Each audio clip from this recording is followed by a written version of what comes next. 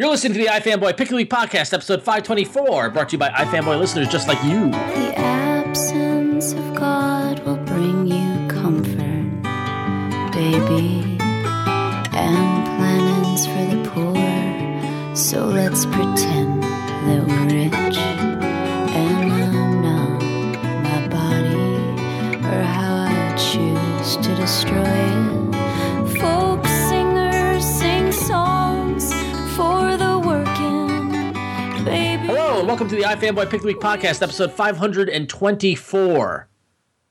Think about that. Let that sit in. My name is Ron Richards, and I'm here with Connor Kilpatrick. At least it's not as old as Josh. That's true. And Josh Flanagan. Right behind me, Grandpa. Or as we like to call him, Old Man Josh. You know, the funny thing is, the old man bit doesn't work if I'm actually old. Well, yeah. Yeah, it does, because you continually acting way older than your actual number. Yeah. No, but I'm gonna have to act really old. Well, that won't be hard. You're not for you. gonna have to gonna. You're I mean, like I'm doing gonna have to be like post-war racist generation. Anyway. I'll be like, no, it's a bit. Sure.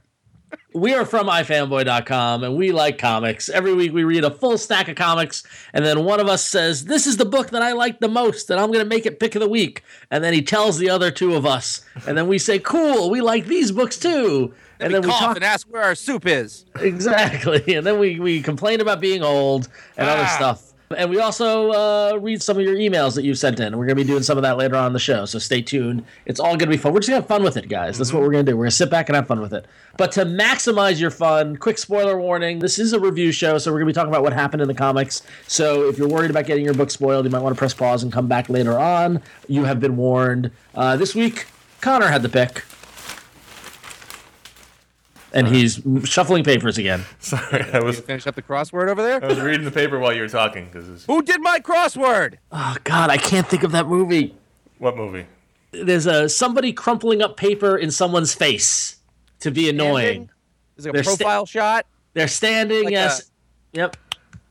Like. Huh. I want to say it's. it. I want to say it's like the Honeymooners, because It's very violent. It's like crunch, Yes. crunch, crunch. Yes, I Yes. can picture it sort of. right. Just so we can get back to the show, if you know what we're talking about, Yeah. email us or tweet us or put it on our Facebook page. I Get it by the end of the show. Yeah. I can see it, Ron. It's very violent, crumpling. Yeah, you know what I mean? Like, and the thing is, like, I feel like it's something that Ed Norton did to Ralph Cramden, but I don't think it's the Honeymooners. I think it's in color, so I think it's more recent. Well, they did colorize the Honeymooners. I'm seeing it as a film. Yeah, I see it as a movie. Yeah, like there's something. It's like someone's annoyed, and the other person then takes the paper and very deliberately crumples it up in their face. You know, like it's like in a ball. Right. What is that? Is it Pat Kiernan doing it to his weather person? No, I don't think so. Very specific. Is this a wrong show situation? Okay, so if you can think of that, you email us at contact@ifanboy.com or tweet us at ifanboy or post on Facebook at facebook.com/ifanboy. Connor, take it away. So there's a reason why I wasn't in a hurry to get to this book discussion. Is because after a long string of really great weeks of comics, this was a tough one. Yeah. I didn't have like any bad books, but I had a lot of. If this is the old website where we had the star ratings, I had a lot of 3 stars, a lot of 3, occasionally into the 4s. I usually do a 3.5 a week. So when I sat down to do the pick, I was like, well, shit. I don't have any idea what to do here. I actually, this has happened before, not often, but as I was literally, and these guys don't know what I'm about to say, as I was literally writing the email to these guys to tell them what the pick was, I changed it. Wow. I wrote one thing down. I started writing the list of the further books I wanted to talk about. Then I went, you know what? No, it's not that. Then I changed it back. So the pick ended up being The Goddamned, number 3, from Jason Aaron, Aram Guerra, Julia Brusco. This is the image book from the team behind Scalped. Colors by Julia Brusco. Right. Well, she's part of. I said bye. I didn't say who they did. Okay. This is the team behind Scalped, and this is their image book about a life. Is this the new? I know nothing about religion. Is this the Old Testament? The Old Testament. Yeah. Life in the Old Basically, new is after Jesus. Testament. I see. Even I know that. Jesus Even I know part. that, and I didn't pay attention. I don't know anything, Ron. I just said it. Okay. You have to really try to not know that. I mean, you're a well-read person. Yeah, but You've watched a lot of movies. Let's just not get into it. Probably better for the best. Anyway, You're not running for president. I'll tell you that much. Is it a Tom Hanks movie? So It's that kind of Tom Hanks anger, though. Tom Hanks, Steve Martin-esque, I think. Yes. Anyway, Is it Planes, Trains, and Automobiles? No, because I don't think so. Anyway, move on. We mentioned this book every time it's come out. I think the first issue really blew our socks off. I think it's been really good with each issue. The thing about The Goddamned is it doesn't make you feel good. Like, I finished reading it and I was like, that was a really, really good comic that I feel really sad about everything happening in it. Which is a good, it's a sign of good art that it evokes a genuine emotion, but at the same time, like, I'm not, like, excited to read it because I don't want to feel all bummed out. It's great. This is the story of an adult Kane who is walking to Earth like the Kung Fu Kane and is sort of in that Incredible Hulk TV show vein in which he stumbles upon people who need help, doesn't really want to help them, but he does, and how awful the world is. And I love the opening scene with Adam and Eve and their sons talking about paradise and all the things that they were going to inherit to Earth, and it's beautiful. There's a great 2-page spread of the world, and it's in its lush green and bright colored glory, and we turn the page to a very similar shot of the world as it is now, which is just dark and hard scrabble. There's no vegetation and a lot of carcasses, and it's the world is awful. But also in that first, there's like a bit of underlying, like Adam's kind of a dick. Well, yeah, Adam and Eve hate each other. Right, and so right away you're like, oh, all this lush beauty, but like is rotten underneath. Well, isn't that the whole point, that humans destroyed the Earth, the original sin and all that? Yeah. Well, it's a good thing we're not living anyway. So, you could also just scrape away the biblical aspect of it, and it would be just as interesting. It adds to the fact that Noah's hard-traveling caravan of animals and horrible people is on the move, and they've kidnapped a young boy, and the mother of the boy has enlisted Cain to help find him. Cain doesn't really want to, but he has a little bit of good in him, even though he's the original murderer. It seems like mostly he wants to get some revenge on Noah's group. But anyway, the point is, it's a very well done comic. I mean, this was the best looking book I read this week by far. This was actually, I finished reading it, and probably I don't know if this is why they named it as such, but as I finished it, I put it down and went, God damn! And I honestly think that this was the best issue of this series so far. Yes. I agree. And I don't know if it's because I feel like the flashback to Adam and Eve and the Garden of Eden like added a brightness and a lightness that counterbalanced the darkness of the world that the book is currently in. That I like that balance. And there was at least a couple of pages that I saw Guerra signed, which I always love to see. Yeah. And you see he signs it, Jason Aaron and R.M. Guerra. I love that. That's beautiful. This was just like I felt, whereas like I felt like the last couple of issues were I was kind of going with it. I didn't quite know what was going on. This is the one where I feel like it really coalesced, and I was like, oh, okay, this is awesome. I really like this. It got a goddamn from me. A lot of times when I'm reading comics, I'll think, oh, I would like to tweet about that or post about a thing because it was exciting, and I try not to because I want to save it for the show. But if I was, when I finished this issue, I just wanted to tweet Guerra. Yeah. Like, look at that guy go. Yeah. It's really great to see them back together, working together, because they have that special chemistry, that team. They do, but also it's like when I look back at Scalped, which was the series that they had done together, it was like a long thing. Like I really like the idea that they didn't get out of that and be like, oh, thank God they were done with that. We don't have to work. And like they were like, we need to find another way to work together. And I love that. I love that chemistry exists, and that's what makes more stuff come up. I find that one of the most exciting things about comics. Yeah. This is not a comic for the faint of heart. I'm flipping through it, trying to find a page where someone isn't either dead or missing half a face or naked. It's just like, this is a horrible world. It's a very interesting and good story being told in this horrible, horrible world. And it's a tough, it's just people constantly being brutalized page after page. And, I mean, there's a point to it all, but it still doesn't mean it's not a tough read. The thing is, when I think back about it, this sort of time, this sort of pre-civilization, like when you that's... were a kid? Yeah, the 70s. But I like when I read history and I think about, not even pre-medieval times, pre-dark ages, this sort of, I don't know, this is like almost prehistory part. Like, I think of the world that must have been a lot like this. It was like animals. It was, like you banded together, you had your small group of people, and you were against everybody else all the time. And the fact of the matter is, this is what the world is like now. There's just a thin veneer of society over it. Yeah. Yeah, I mean, I like to think that maybe it wasn't all like my hope in the background is that it wasn't really all that bad. Like there was that spark of humanity, but I don't know. I doubt that that's the case, and this doesn't assuage me of that, I guess. Thin veneer, Connor? Oh, totally. If society were to break down tomorrow, it would quickly revert to something similar to this. And there's, there are valid political lines of thinking that think that, that's basically what we should do. Every man for themselves, going to his extremes as much as possible. But I like society. I'm a big fan of it because I'm weak. I'm smart, but I feel like in that world, maybe smart isn't going to be enough. So I do gotta say, I give credit to the one-armed kid who, despite only having one arm, is able to show dominance in a society like this. So good job, one-armed kid. Yeah, shit boy. You're just a shit boy. He's a shit bitch.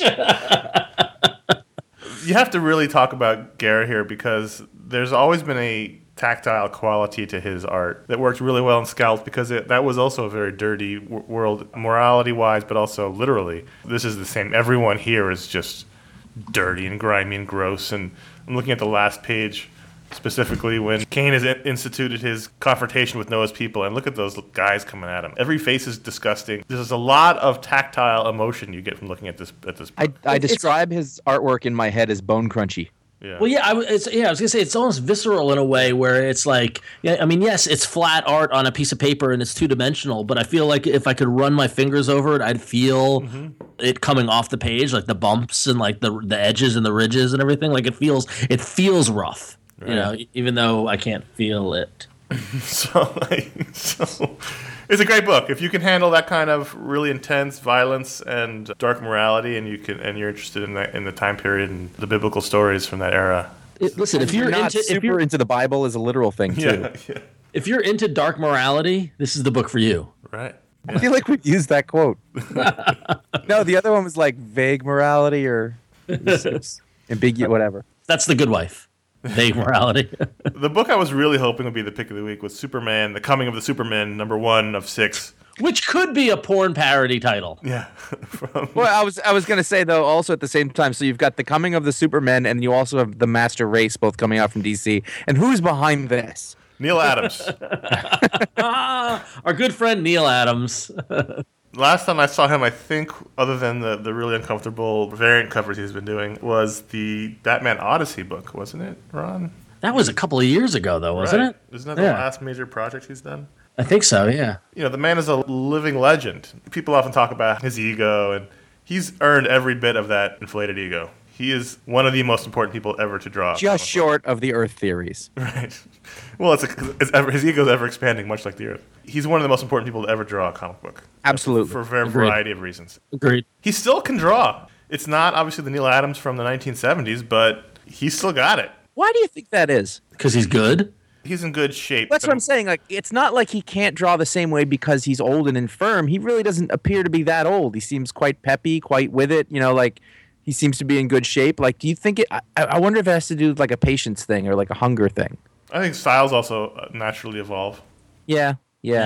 And your priorities of sort of what's important about that. Right. And also I got to imagine that there's an evolution of, just through getting older and muscle control and how you hold the pen and all, weight on a line and all that sort of stuff. Plus being able to hunch over a drawing board for hours. Yeah, exactly. Yeah. I mean, like we just can't get the same pen that he used to. Well, I just can't get it anymore. The pen I used. There's some sort of the Baker nib from 1976 that he bought 500 of, and now he's out of them. Yeah, but it was Blackwing pencils. Yeah. It was made with like slave labor and endangered species parts, so he can't get it anymore. So this was the story concept from Neil Adams. The actual, I think, scripting was by Tony Bedard, and the art was from Neil Adams. Colors by Alex Sinclair. Ron, I assume you read this. I did not actually. I missed this one. Wow. So I'm actually going back to get it as you talk about it. So you're usually down for a good Neil Adams adventure. Yeah, because I've been enjoying the Neil Adams covers, that they've been, kind of celebrating Neil Adams. I thought that was just it. I did not know there was a book involved, and so now I'm getting all over it. He also thought it was a porn parody. I did. It's like, I don't want to read that. Because the thing was is that, here's the problem, is that as I'm browsing the stuff, I saw the cover by Neil Adams, but I didn't think it was a book by Neil Adams because I thought they were doing these covers. You know what I mean? Good point. Yep. Thank you. Marketing gone wrong. Marketing gone wrong. The problem with this book, for me, and the reason why it wasn't the pick of the week, because it wasn't crazy enough. Really? It was a little too a little tame? restrained. A little restrained. Batman Odyssey was just Odyssey. I don't know what it was. Well, let me ask you, what is the chest hair quotient of this book? Look, all of the men are manly in a Neil Adams book. That's what I like. Neil Adams has a 70s Burt Reynolds kind of approach to men, which Swarthiness. Yes, exactly. Yeah, actually, Superman has some very thick eyebrows in this. Wow. So the story of this book is that there's two things happening. One is just as Calabac is leading a invasion from Apocalypse with a bunch of parademons at the behest of Darkseid, a ship arrives at Metropolis featuring 3 men dressed in Superman costumes, and they have his powers. They set about repelling the invasion, even though they're not very good with their powers because they seem to have never used them before. While this is happening, Superman himself is in the Middle East protecting a family from some bombs, and he finds a kid with a dog, and the kid has no family. He's orphaned from the war, and this weirdo demon appears and tells him he must take the kid back to Metropolis. So he's now sort of adopted this kid and his dog. So he's bringing Middle Eastern refugees into the U.S. Yes. Jeez. One by one. That's really the story so far. We don't know who this mysterious demon is, although he does at the very end take Superman back in time to ancient Egypt 10,000 years ago to find that Darkseid was the one responsible for building the pyramids. That's all we know so far. That Calabac page is excellent. Yeah, there's some really good stuff in here. I'm looking at this now. There's the Angry Lex page. Yeah. Is just because what you got this full page of a screaming Lex, saying where is Superman, and then you've got 2 inset panels of Superman with the kid on top of the full page. Like you see Lex's hand at the bottom of the page. Like this is, I mean, the one thing about that got me about Neil Adams, like the moment I quote unquote got Neil Adams was in I was in college and I picked up a trade paperback of his X-Men work, and it was those layouts. Yeah, sure. And aside from this. I mean, this Lex Luthor page is a great example. The Calabac page is another great example, too. But, the man can just put together a page like nobody else. Yeah. For impact in that way. Exactly. So He got the thing about hands that Kirby did. Yeah. Yes, yeah. That's great. This was fun if you like that kind of thing. I'll be honest. I like looking at it a lot. Yeah. You're not going to enjoy the story, Josh. Yeah. I also like that he drew Superman in the regular in the costume. Not the they were like, you want to do the new costume? Just, no, I'm not going to do that. Fuck that. And Lois is the news reporter who's, I guess, narrating the events as they unfold live on TV, which was kind of annoying. But it's a Neil Adams book. It's not as crazy as you may have expected from past modern works, but I enjoyed it. Cool. So we'll see where it goes. And I wanted to talk about Saga 34, because I feel like we haven't talked about Saga in a while. You got it, friendo. I thought this issue was very good. The issue before, that was mostly about the reporters, so I don't really like his characters, was fine. But this issue, opened up the world again, so we have everybody back under focus. And I really like the Prince Robot's now sort of Robin Hood. There's just a lot of fun things happening in this world right now. There are. I actually got a little behind, so I read 3 in a row. And it did that thing where the first issue was 2 issues ago was about the parents, and then the next one was about the reporters and the will, and then this one was back to the kid. And I was like, I'm interested in almost all of these things, equally. So when they switch, you're like, oh, this is also compelling. It's almost a fault of the book that there's so much good stuff there that they just can't get to fast enough. This is a subject going to come up in the email section, but for now. He's telling a sprawling space epic. It's a saga. It's a literal saga, and it's kind of like Game of Thrones in that you follow one character you like, and then you're like, oh, all right, this character. And then but I missed the other one. And then there's so much good stuff that you just want to follow it all at the same time. But everyone's pretty much in this. I like that the Will got super fat. I agree. For reasons I don't know. I don't remember him not being dead. I feel like I missed a thing, but then that had something to do with him being fat, and I'm not sure. I don't know. But that's on me. He's still good at his job. He snapped that creature's neck pretty easily. What's happening with the kid on the prison ship is interesting. Super interesting. I like that the parents are back together, even though there's a little bit of tension between them because of their problems in their relationship. The teacher's interesting. It's all interesting. It's all good. I really like, and then just the Fiona Staples stuff is gorgeous. Yeah, it hasn't lost a step. I haven't gotten an issue where oh, it's kind of boring now, and it never. I don't know how far he's able to plan ahead, but it never feels aimless. It always feels like it was all in place, and we're just riding along the rails and watching the sights. It's hands down one of the. I mean, Saga describes the story as well as I feel as if like the representation of what it is within the comics industry. In that it's just one of the most, like it's that magic when Vaughn and Staples got together and made this thing that it just that I think every issue to the point now where we're 30 some odd issues in where we shouldn't be that surprised, but every time it's like, God damn, how can this be so good? It's still surprising for the fact that like he did Why the Last Man, which I think that counts as his sort of biggest and best, right? Right, yeah, totally. Yeah. And like sort of left comics on a high to go do other things, and then he says, "I'm going to come back," and it is so rare that somebody comes back in such strong form. Yeah, I mean, I'll go as far. I'll go as far as say that I think it's better than Y. I think it's absolutely better than Y. So just because the thing is that I think that Y was such a great, compelling story, and Pia Guerra's art was great, but I feel as if Fiona Staples' art is, I don't want to say better than Pia's, but it's more dynamic in a way. It's more engaging to me. It's more, like it needs to be on this. Yeah, it needs to be. I mean, it's more and maybe because it's so fantasy based and all that sort of stuff. But I give Saga a little bit of an edge over Y because of that. Because I feel like the art is carrying more of the load than Pia did on Y. Share the load. I will say that recently, while longtime listeners might remember the speculation as to whether or not I own a comic shop. I don't own a comic shop, but I was working in my friend's shop. I was covering one day so you do own a shop. I don't own a shop, but I was helping out, and a Major League Baseball player came in thirsty for the next volume of Saga, saying that he loved how it challenged his imagination, and he loves to use his imagination. I said, "Oh, okay. So when you're standing in the outfield, you can think about Saga." And he's like, "Yep." That was a fun little moment. So I'm looking at the cover right now, and I noticed that Fiona Staples' name comes before Brian Vaughn's. Has that always been the case? I think so, or it was at some point. At one point, Brian made a point of doing that. Cool. And now I'm really looking forward to the prison break with the parents and Robin Hood Prince the Fourth. And I know very well that it's not going to, like, he never gives you what you think you're going to get or want. No, it's not going to ever go the way you think it will. Yeah, it's great. It's frustrating and also great. Yeah. All right. So talk about frustrating and also great. I jumped out on me on the shelves at the store. X-Men, Worst X-Men Ever, #1, written by Max Bemis, who is of music some person? Music. He's the singer of Say Anything and an emo band from the 2000s. Art by Michael Walsh, who I'm a big fan of, but a great cover. Great. A great cover by Michael Walsh, which looked very Acuna-esque. This is a 5-issue miniseries that has nothing to do with what's going on in Marvel right now. In fact, fairly certain it's all X-Men as of maybe 3 or 4 years ago.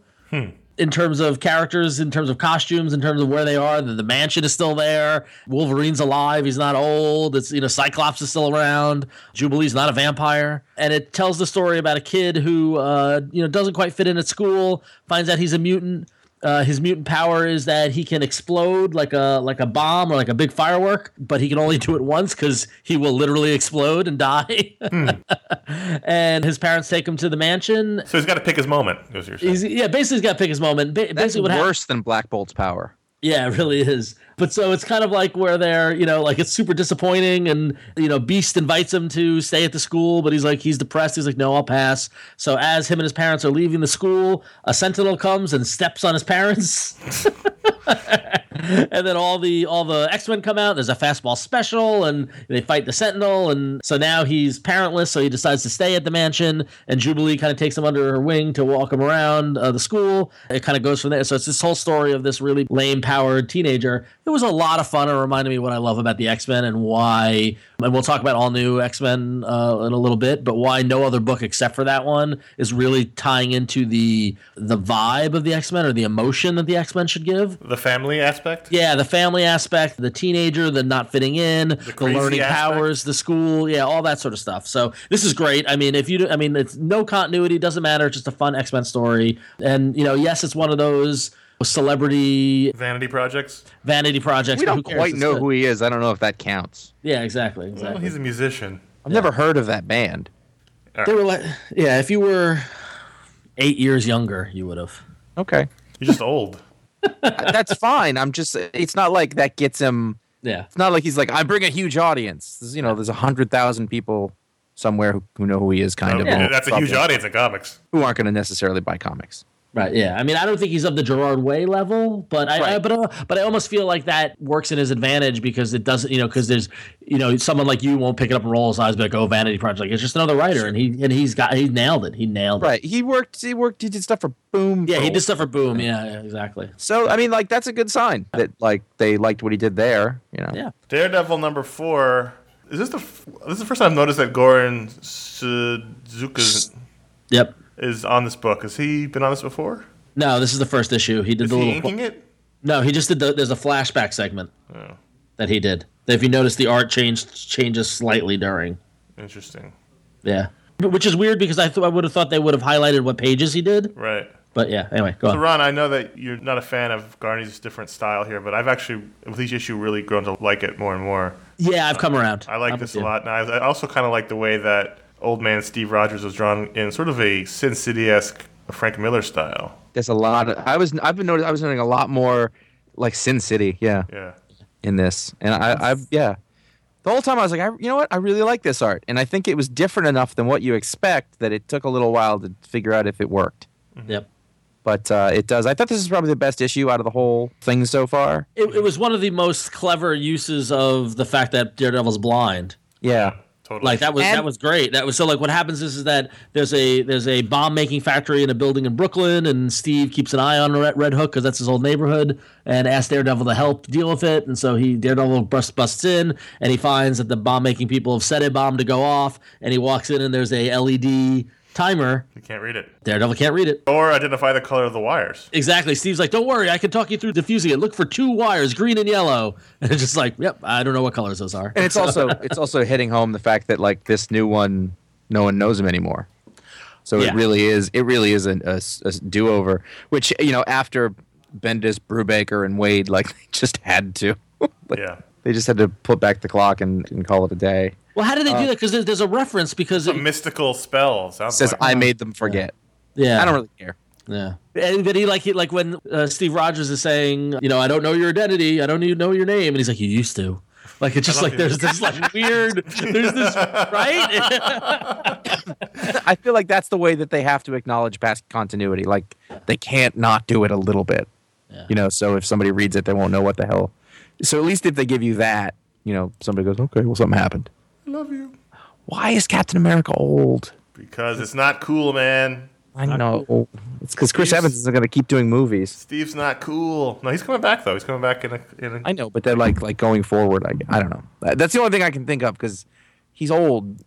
But now he was old before, but he was like feeble, and now he's not feeble. It really depends on which artist is drawing him. Ugh. Yeah. Just give me my cap back. I don't ask for a lot. This is not the fault of the issue. Why is he old? He's coming back with a different shield because they're still going to have the other cap. 2 caps. You know who was awesome? Falcon. Falcon was awesome. Falcon was awesome as Falcon. Yep. Nothing wrong with that. We'll talk about it in the Avengers, but yeah.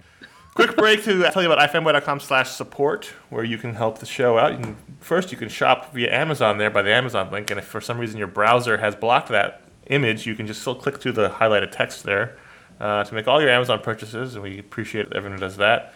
And we also appreciate the people who become iFanboy members. For $3 a month or $30 a year, you can help us directly out to support the show. And also, if you're just some crazy internet billionaire looking for tax purposes to get rid of some cash, there's a donation button, and you can donate any amount you like, and we accept all amounts. 2016 is still open for that for you. Right.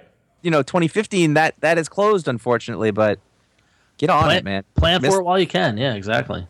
Don't miss this. Big tax burden, and you need to offset some of that. We will happily accept your millions of dollars. We will write you a receipt. Yes. It'll all be above board and legal. I'm pretty sure that if I go into my numbers program here on this Mac, I can make an invoice. Right. I doubt you can with numbers, actually, to be honest. Numbers, it's great. Oh. I don't know how to use Excel.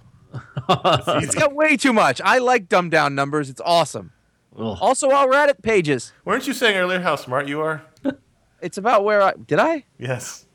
So he's crumpling. It might be the honeymooners. I think it's the honeymooners. It's like, but the kid. It's like.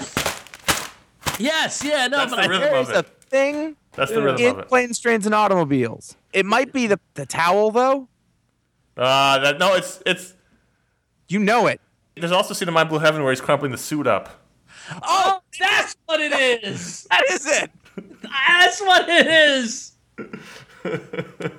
Yes, it's where he takes the pants and he just goes. No, the jacket, because the jacket's hung up. He's laying in the pants. Yes, in front of Rick Moranis, and he goes, Rick Moranis, and he's like, I'm doing to your jacket. What you Moranis? Doing to your jacket. What you doing to your pants? It's My Blue Heaven. That's what it is. How good do you guys feel right now? Wow. Whew. A giant. See, I wasn't that far off. See, I knew it was Steve Martin. It felt like Steve Martin. It's a very Steve Martin joke. Yeah. Anyway. Well, that's been solved. Thank God. Let's run through some books real quick. All New X-Men #5. What I liked about this a lot was that if you watched your girlfriend reconstitute her previously really broken body, that would probably be more traumatic than watching your wife give birth. Yeah. And so that's a good reason to break up. Yep. Fair enough. Yeah. I'm enjoying this. It's great. The scenes with Iceman and Kid Apocalypse I thought were really good. Again, like X-Men should make you feel things, and this issue made me feel things, and that's good. Are either of you guys reading Black Magic anymore? Yes, but I'm thinking about going to trades on it because I'm completely lost. Yeah, I got behind on it, so I read a few in a row, so I don't feel like that. I guess I kind of did read it in a trade. I think I like this. At least in terms of, like, I don't love it. This isn't like Stumptown where I was like, oh, I'm in totally. Mm-hmm. But I do want to know what happens because I don't have my finger on it yet. And it feels like a Vertigo book. Because it's, witches and magic and stuff like that. And what Nicola Scott's doing is really interesting in it. And there was sort of not a twist, but I guess it's sort of a reveal at the end that we're starting to see like who the adversaries are, and I don't quite understand it. It's like it's different ground for Greg Rucka, so I find that interesting. Like where he's at with Lazarus is like, okay, you're in this, you get it completely. This is a whole other thing. And whereas that one with the rats or whatever it was for Dark Horse, that did not work. This is working better, so I'm riding it out. Yeah, I like it. I think the art's wonderful. It sort of seems like it's uninked or something, but I think I just need to read it in chunks. There's a lot to keep track of, and I read too much stuff to keep track of everything in my head. Fair enough. My feeble brain can only handle so much information. I know. I think I used to be smart. I'm not anymore. So I picked up when I went to the comic book shop this week. I went to Isotope Comics in San Francisco, and my shop displayed prominently was a very interesting artifact, a oversized print copy of Nexus, the comic strip, that apparently Steve Rude is producing himself through his Rude Dude Productions. And remember Wednesday Comics? Remember how it was in that format? Yep. Okay, that was 11 by 17, right? Mm-hmm. This is 17 by 23. Jesus. It's glorious. It is like a comic book version of one of those artist editions, but like in full color. And to see Steve Rude's art up close is just amazing. So what he's doing is he's producing these comic strip versions, these like kind of Sunday Comics versions monthly, and he's retelling the origin of Nexus, which if you haven't read Nexus is a great character, and if you've never read it before, it's a great opportunity. Mike Barron is writing it, do you remember the weird Yes, the weird interviews on Around Comics with Steve Rude, and it sounded like they had a falling out, but yeah, I guess they're back together. It wasn't weird. It was weird, but it was way more than that. Yeah, it was weird. But yeah, this is super, super cool. It is not, I don't believe it's being sold through Diamond, but if you go to rudedudeproductions.com, which is Steve Rude's website, there's all the information about how you can order this. And sounds like it's made to order. Yeah, it's made to order, and what's interesting is that he's sending you a subscription box, and if you order this, you'll get a print, you'll get a postcard, a sticker, as well as in February and March, each box gets a free box of Girl Scout cookies. Well, that's interesting. Hold on. Got down this URL here. Hang on. I just like Siri, please remember. I never have cash whenever I see the Girl Scouts. Here's the thing about Steve Rude. He wears T-shirts without sleeves, and he's kind of crazy. And that's kind of awesome. So this is great. It's great to see him. This is his baby, his character, his creator-owned character, and it's wonderful. So it's a different take on comics. And so, I would say support it. And you love the newsprint. Yep. Very awesome. So there you go. Nexus, comic strip, issue number 1. Go to rudedudeproductions.com. Check it out. That's why when you search movie crumpling paper, you didn't get anything because it was a jacket. Yes, exactly. Which unfortunately is not on the scene is not on YouTube as I'm looking for it. But anyway, Chew number 55. We are heading in. to the end. Bit of a red herring, I guess, in the end of the last one. They led us very much to believe, just incredibly heavy-handedly, that Amelia Mintz was dead and had been killed. I believe they called it the death of Amelia Mintz. And then you switch the page, and it's just like, it's not going to happen in this issue. So she's fine. Which I think is kind of shitty and kind of funny all at the same time. But sort of the final master stroke of the Mason Savoy, Tony Chu thing happens in this issue, and it's kind of a big deal. And this book really is ramping up. It's moving quickly. Like, you'll notice in the background, like, there's still a lot of Rob Guillory's jokes back there, but there's less because he's got work to do. Like, they're in the work portion of this. They can't play around anymore because they're trying to finish the whole thing up. 5 more issues, right? Yeah, something like that. I think it's 5. I don't know.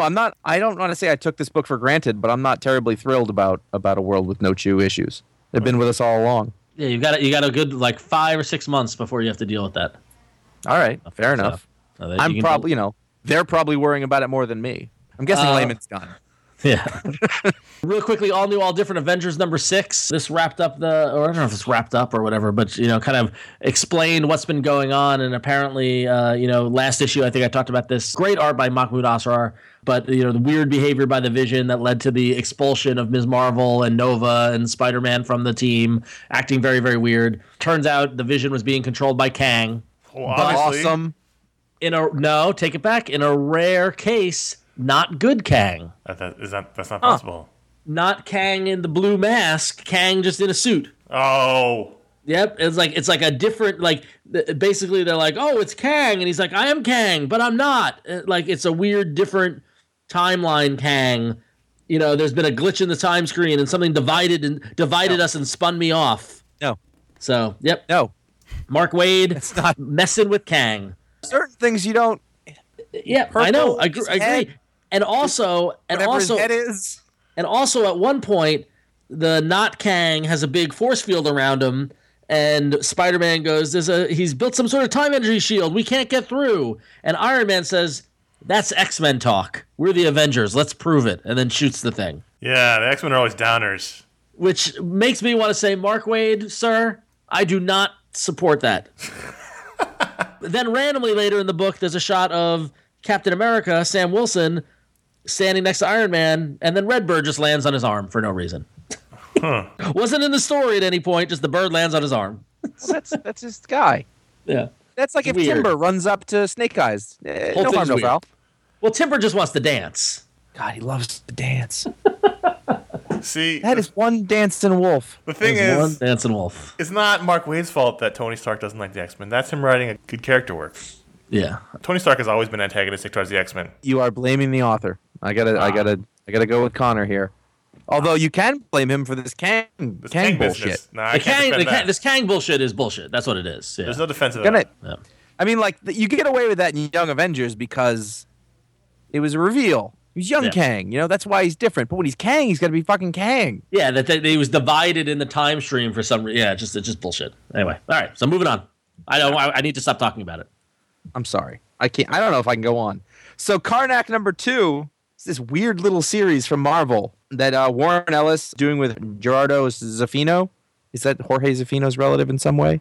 Oh, and Antonio Fuso. Look, we've added an extra artist. Antonio Fuso of G.I. Joe Cobra fame. Yeah, right? Mm-hmm. I couldn't place the name, but that is it. Yep. It's this solo journey, Karnak, of the Inhumans. From Milan to Minsk. You've been a long way from Adelan to Karnak. How about that one? Do you think our old guy references are... that was around the bend, right? I can't remember storylines of comics, but Seinfeld is forever in there. Forever ingrained. Yep. Now, has it always been a thing that Karnak was not exposed to the Terrigen Mists? Was that a thing? I don't think I've ever heard that. I don't You're asking a group of people who are not Inhumans experts. Yep. I know that, but in fact, even further, I will say I do not like the Inhumans. Ron is, in fact, Inhuman hostile. Yep. Do you not like the Inhumans now because of where they stand, or do you never like the Inhumans? No, I liked the Inhumans previously. Okay, so he's blaming the characters again for the legal problem. Before that, I do know you read a lot of comics. You've heard of these Inhumans, right? I have. Yes, I'm familiar. Well, Karnak's power, because he has a power, is that he can see the flaw in anything. Yep. But in this, they're trying and give it a karate chop. Exactly. So, which basically the whole issue is him beating people up, which is fun. With the karate chop? Yeah. I love the karate chop. But the point being, the background of this seems to be that his parents were like, no, we're not going to put him in the Terrigen Mist because it turned his brother into a fish. Jeez. More or less. And so they kept him out of it. Because I think the... Where they got to get Triton? this fish? They got good omega-3s. I can't remember protein. their food, for one thing. Who's the... I can't remember now. The other Inhuman who's the fish guy. Not Triton. I guess that's Karnak's brother? I don't know. Yep. Anyway, it's weird, but it's a really fun book to read. Is my point. It's really good looking. I think the last one came out months ago, but it's like 4 or 5 months ago. Whatever. I don't remember. Seems to me like a book like Karnak does not need to be coming out until it's ready because it's not like it's attached to everything else going on in the Marvel universe. It doesn't seem to be attached to anything going on. So why not wait until 3 or 4 in the can? Right. I don't know. Warren Ellis is really good. I almost don't want him to be good, but he is. So he does a thing that works, and I was happy to get some of it. All right, those are the books we're going to talk about this week. Go to iFanboy.com. You can find the post for the show, and you can talk about these books or other books. Maybe you had a fantastic week of reading comics, and you want to tell us about it because I could use it. Listen, I really could use it. I could use it.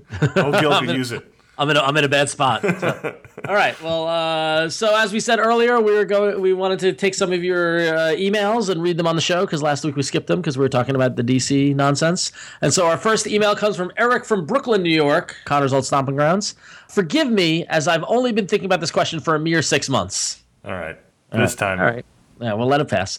Almost all my favorite books are Image books, but lately I've been starting to wonder what a lot of them are anymore. Many, Deadly Class, Wicked and Divine, Saga, Black Science, Sex Criminals, are beginning to feel like a series of events rather than a story.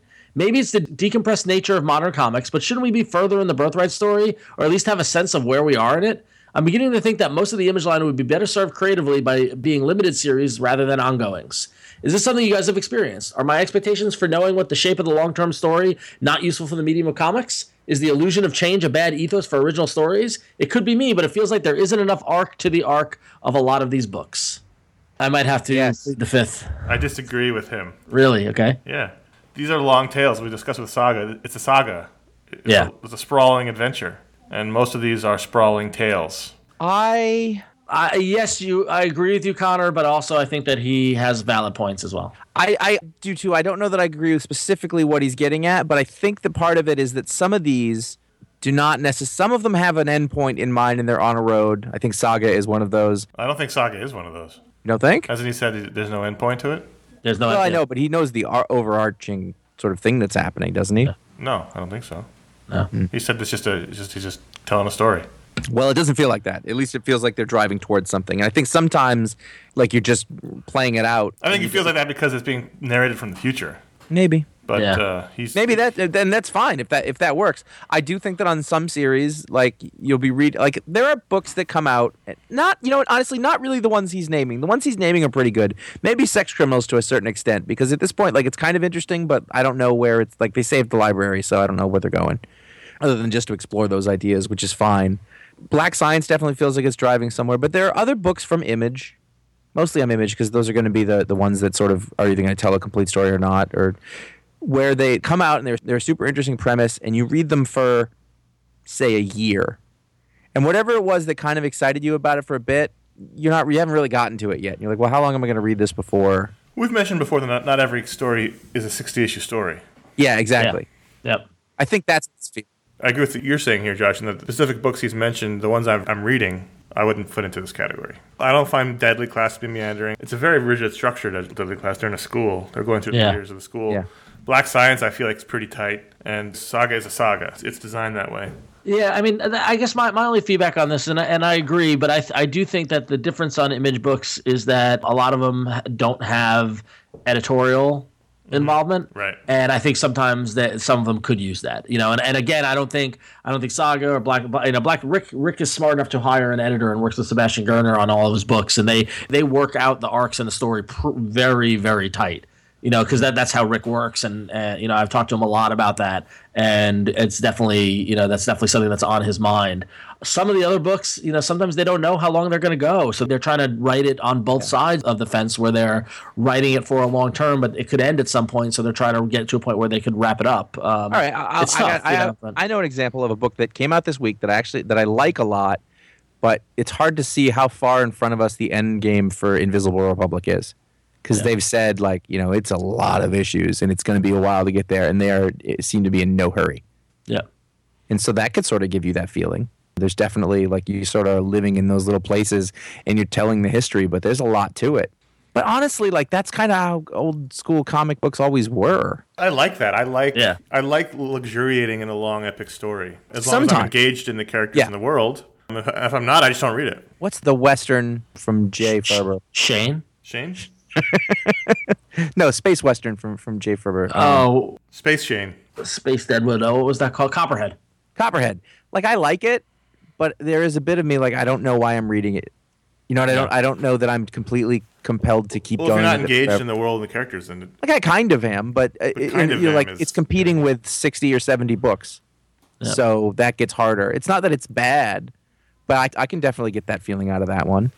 Yeah. By the way, Karnak was never exposed to the Terrigen Mists, and his brother is Triton the Fish Man. I was confusing Triton with Gorgon. Gorgon's the horse feet guy. Yeah. Is Triton a Murloc? No, Triton's just a regular Inhuman. Basically. All right, let's move on. Tom from Wales, UK says, as a spry 19-year-old, my young brain needs less time to give a topic a good thinking over, so I took only a few personal days to mull this one over. Well done. All right, I hope this is okay. Anyways, in the last episode, Connor claimed he wanted rid of Damien, and while I understand wanting poor Alfred get his Earl Grey pouring hand back, what's wrong with Damien?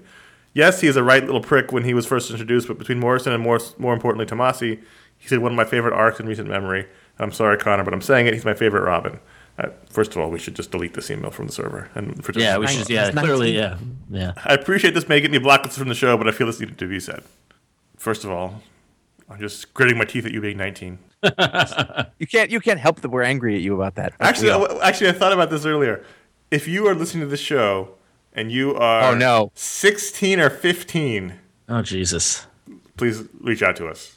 I'm very curious if anybody's listening who has not been alive longer than the show. Oh, or longer than iFanboy. Yeah, longer than the website. Yeah, if you were born after 2001. Yeah, 2000. Yeah, right in.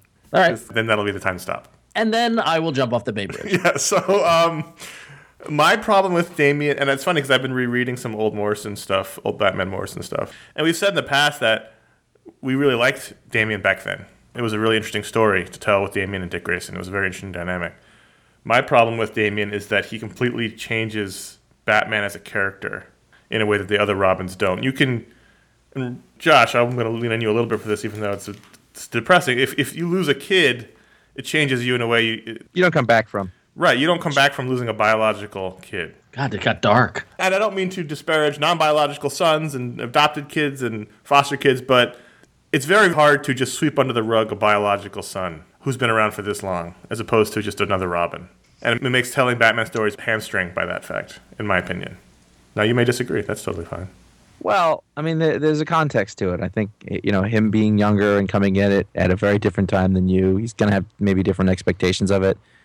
I mean, the thing is, they can kind of ignore anything they want to if they just make a mind to commit to it. Right. So until they do, it's hard to have another Robin. I was thinking you were going to go a different way with it and just say, now, is Damien alive or dead now? He's alive. He's alive. Okay. So, I mean, that alone changes the character in the way that, people complained about Spider-Man being married. Right. Bruce Wayne having a biological son who's his changes the character. There's no way to write that honestly and have it not change the character. Right. Yep. It gives you a lot less flexibility with a character who used to be the most flexible character in comics. Yeah. Okay. And it also devalues the other. I mean, the hoops they've had to jump through to make it make sense. We were talking about this on the Bad Blood podcast, that for a Robin character so popular in Tim Drake, who fronted his own series for over 100 issues, to now be shunted aside and say, oh, he never was a Robin. Yeah, it's pretty crappy. And we don't really know what to do with him anymore. It's pretty crazy, in fact. Yeah. And this is all because of Damien. And he had to lose his friggin' father. Right. Next email, Josh. Michael from Brooklyn, New York. Today's publishers put out ever more product at a time when readership is at an historical low. If the number of comic book readers tripled overnight, do you think the number of titles being produced would also triple, or would publishers hold back and allow these new readers to consume what is already out there? Well, it's hard to. I don't. No, I think that the output would remain the same, just the quantities would increase. I think that they would try to hit more of them. Yeah. I don't think it would be proportional. It wouldn't be triple. It would be one for I don't one. think it's a direct proportionate. No. Yeah, right. Yeah. That said, knowing what I know about the publishers and all that sort of stuff, is that a lot of these companies are built in a way to manage a certain amount of scale of product at a time. And yes, it's been increasing steadily over the past couple of years, and we're at a point now where honestly there's just a ridiculous amount of stuff being put out. But they wouldn't just triple immediately. They would slowly grow as well. Yeah. Is that that's almost like a long tail kind of thing? Like they have to spread out their product because they've got the same number of readers, but those tastes are spread out further. So but I don't think they're thinking about it in that way. No, they're not spreading it out. They're condensing it. They're making people who are already buying Batman buy Batman 3 times. Yeah. If you're buying Aquaman, now you got to buy it twice a month. I mean, the thing is, from a company standpoint, if your audience increases, all you need to do is print more. You don't actually have to put any more money into it, and you're just making more money. So if they then expanded their staff, basically, they're spending more money to reach those same amount of people. So that wouldn't make sense. It's all completely hypothetical because we don't know how people would react. It's not going to happen. They wouldn't triple overnight. No. Right. Yeah. All right. Our last email comes from Nick from Melbourne, Australia, who says, because of the upcoming Batman vs. Superman movie, I wanted to go back and get your thoughts on previous Superman movies. I listened to your Superman Returns podcast. I was surprised that the general opinion was that all three of you loved it, because I feel the opinion of the public was that movie is quite negative. I wouldn't say we loved it, but my question is, do you still have the same love of Superman Returns after almost 10 years? I'm checking because I don't think even Josh was on that show. I was. I think I was. This is the Bryan Singer one, by the way. 2006. Yeah. You were on that show, Josh? I don't remember. It was 10 years ago. Huh. My answer would be, at the time, I was really, really looking forward to it. I know that I was I would have been on it because at that time we were going full guns, and I remember we were quoted in newspapers and stuff at that point, and I thought it was going to be a big, huge deal. And I was really looking forward to it because we had liked X-Men and X-Men 2 so much, and it was like we were ready for a Superman movie. It came out, I think it was one of those things where you wanted to like it, so you did like it for a little bit, and then over time, I don't think I don't like it. I know that there's a lot of petty problems, but I don't think about it, basically. I think it's funny because I've actually been thinking about this quite a bit because we've been living in a world with Brandon Routh back in our lives through watching DC's Legend of Tomorrow, which, by the way, is awesome. Yep. And part of that has been, we're going, oh yeah, Brandon Routh. And just the other night I was thinking about how he was in Superman. And the thing about it was, I don't think there was anything wrong with that movie. It was a take on Superman, but it was spectacularly unremarkable in that I don't think I ever went back and watched it again. That's basically what I said. I've watched it a couple times since. Yeah. And I own it on Blu-ray. I like it. It's definitely a flawed film, but it has some really great things in it. It's got problems. It's one of those things where Bryan Singer hewed too close to the original in his attempt to honor it, and also sort of told an incomprehensible story with whatever Lex's plan was, which I still don't know what it was. Real estate, Connor. Right, by growing this sort of weird craggly island that no one would ever want to live on. Otisburg. And casting really terrible Lois Lane. Other than that, I thought Brandon Routh was really good, and I thought there's a lot of really good sequences in it. It's still a fun movie. The first sequence was really good, and that was what I wanted. Well, let's not forget who did the plane sequence. That's Gabriel Hardman. Oh, did he? Yeah. Oh, yeah. Yeah. Well, I remember being there and thinking, all right, the last time we saw a Superman movie, the effects weren't for shit, but now they can do a thing. And the first thing out of the gate was having him save that airplane, being Superman. And I was like, yeah. And then after that, I didn't realize until afterwards that they didn't one up that in any way. Yeah. And then I started, I didn't walk out of it thinking, oh, all that was bad. But then I had everybody tell me it was bad. And I was like, yeah, you're right. Those things are bad. But, I didn't think about it when I watched it. I liked the aesthetic of it. I liked the design. I liked most of the characters, the actors and the characters they played. You're right. In terms of a big climax moment of the film, it was kind of disappointing. Yeah. The weird stalker Superman stuff was weird. The sun was a bad idea. Yeah. Oh, the floating outside the house. That was weird. But the first act I really love a lot. Yeah. I like the fact we came in the middle. Superman was already established. He was off on a mission. Yes. Yeah. There's really good elements to it, but there's also some really bad elements to it. Yeah. I like it more than other movies. That's not saying a lot. No, other Superman movies. Is it the second or third best Superman movie? Well, I did a top 5 Superman movie article on iFanboy. I'm looking at it right now. Where does it rank? Top 5 live action Superman films. I ranked it number 2. Yeah. Wow. Yeah. Yes. It is. Superman 2 is tough to watch. Superman 2 is terrible. Yeah, it when I was a kid, I was Superman 2. I love it. I did too, and then I bought it, because I was like, watch it again as an adult. It's unwatchable. Yeah. Yeah, it's pretty bad. I ranked Superman. This is before Man of Steel came out. Superman the movie, Superman Returns, Superman 3, Superman 2, Superman 4. Wow. Man of Steel's not in there, right? Well, this is before. This was we wrote. I know, but it's not in there anyway. Yeah. If it's the top 5, I could make a case for being not good at Superman 4. Yeah. I love Superman 3 so much. Yeah, me too. I like Superman 3 as well, too. All right, so there you go. All right. Well, thank you for your emails and your questions. You can please keep them coming. Good work by Nick, Michael, Tom, and Eric.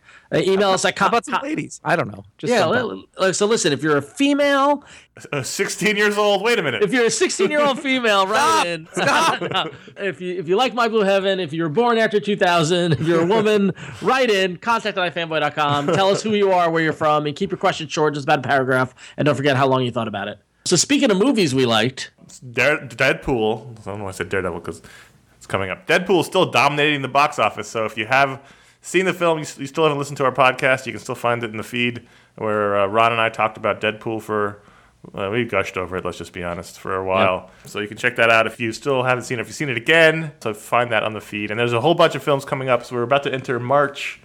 And so we'll have a Daredevil podcast and we'll be a Batman Superman podcast coming at you in March. And of course, we do another podcast that you might want to check out. It's called Goodfellas Minute. You can go to goodfellasminute.com where you can subscribe and listen to episodes there. We just recently had our good friend David Uslan, who knew Henry Hill, and he was a guest on this past week. And we're getting close to the end of the movie. But if you haven't started listening to it, you don't need to worry about the new episodes. It's all going to be there forever, evergreen content. Go back, start listening to episode 1. Enjoy the best Martin Scorsese picture along with us. So go to goodfellasminute.com. Check that out. And you go over to iFanboy.com. Again, no, go to Goodfellas. Go to iFanboy.com. You can comment on this show. I am sure that people are going to come back on us about Superman 2. Yep. I'm sure of it. Yeah. That movie is garbage. Directed by Richard Lester. It's garbage. You really like Richard Lester? Maybe you should go watch Richard Lester. A Hard Day's Night instead. The movie was directed by 2 different people. It started off, Richard Donner started directing it, and then they fired him in the middle, and they brought another director in. Shocking that the movie is bad. Yeah. There's great things about it. I mean, it's a great Zod. And I've also, just to head off the comments, I've seen the Richard Donner cut. It is still unwatchable. Yes, agree. Head over that diner scene, though. Sure. So go to iFanboy.com. You can comment on the show, like we said. You can talk about the other books. It's all going to be Superman 2, I know. And you can find all the other podcasts and video shows and some of those articles, like Connor mentioned, that we've done. That's all there. You can just put in a search term and see what kind of crazy stuff comes up. Connor sent me my Scalped review, pick of the week that the Black Lanterns came out. The week that Darkest Night came out, Darkest Night, yeah. I use a lot of clauses. Blackest Night, you picked Scalped, much to everyone's chagrin. I'm still with it, by the way. At the end, if I had to trade Blackest Night for Scalped, I think I know where I'm going on that. You can follow us on Facebook.com/iFanboy or at iFanboy on Twitter. And individually, we are at J. Flanagan, at CS Kilpatrick, and at RonXO. Yes, and if you like the show, if you like what you're hearing, if you like this podcast, go to iTunes, write a review. Actually, I was just reading recently about how Apple is rejiggering their whole podcast section, and reviews continue to be an important part of that, and we thank everybody who's written a review up to this point. And if you like another podcast you listen to, whether it's Goodfellas Minute or any other comic book podcast or anything else out there, always write a review. It's good to help spread the word. And better yet, tell your friends, tell your comic book store, tell anybody you know about this podcast as well as Goodfellas Minute, and get them listening, help us spread the word, and we thank everybody who's done that. That's going to wrap it up for this week's show. Thanks for listening as always. We'll be back next week. Until then, I'm Ron. I'm Connor. I'm Neil before Zod. Just Neil before could you be mine? Zod? Your name is Neil before Zod? It's Polish. Is that French? Neil before Zod. Oh, no, it's Croatian. Neil before Zod. We could be daytime drunks if we wanted. We'd never get anything done that way, baby. And we'd still be ruled by our dueling perspectives. And I'm not my perspective or the lies I'll tell you every time. I just want it in a flaky pastry. Okay, fine. What are you doing? I'm wrinkling up your jacket like you're wrinkling up your pants. What are you talking about? Why? You bought a $1,200 suit. You come home, you hang up the jacket, but you're laying around in your pants. You're wrinkling the pants. Give me your pants. I'll hang them up for you. what happens, give me your pants. What happens is the pants are going to have to go to the dry cleaners more often than the jacket, and pretty soon you end up with a suit that doesn't quite match. I should take this down to that pressing machine.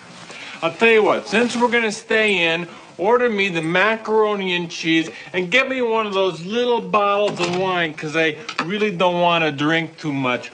Will I need change for that pressing machine? No, they're going to have change down there. I'll be back in about 5 minutes, okay?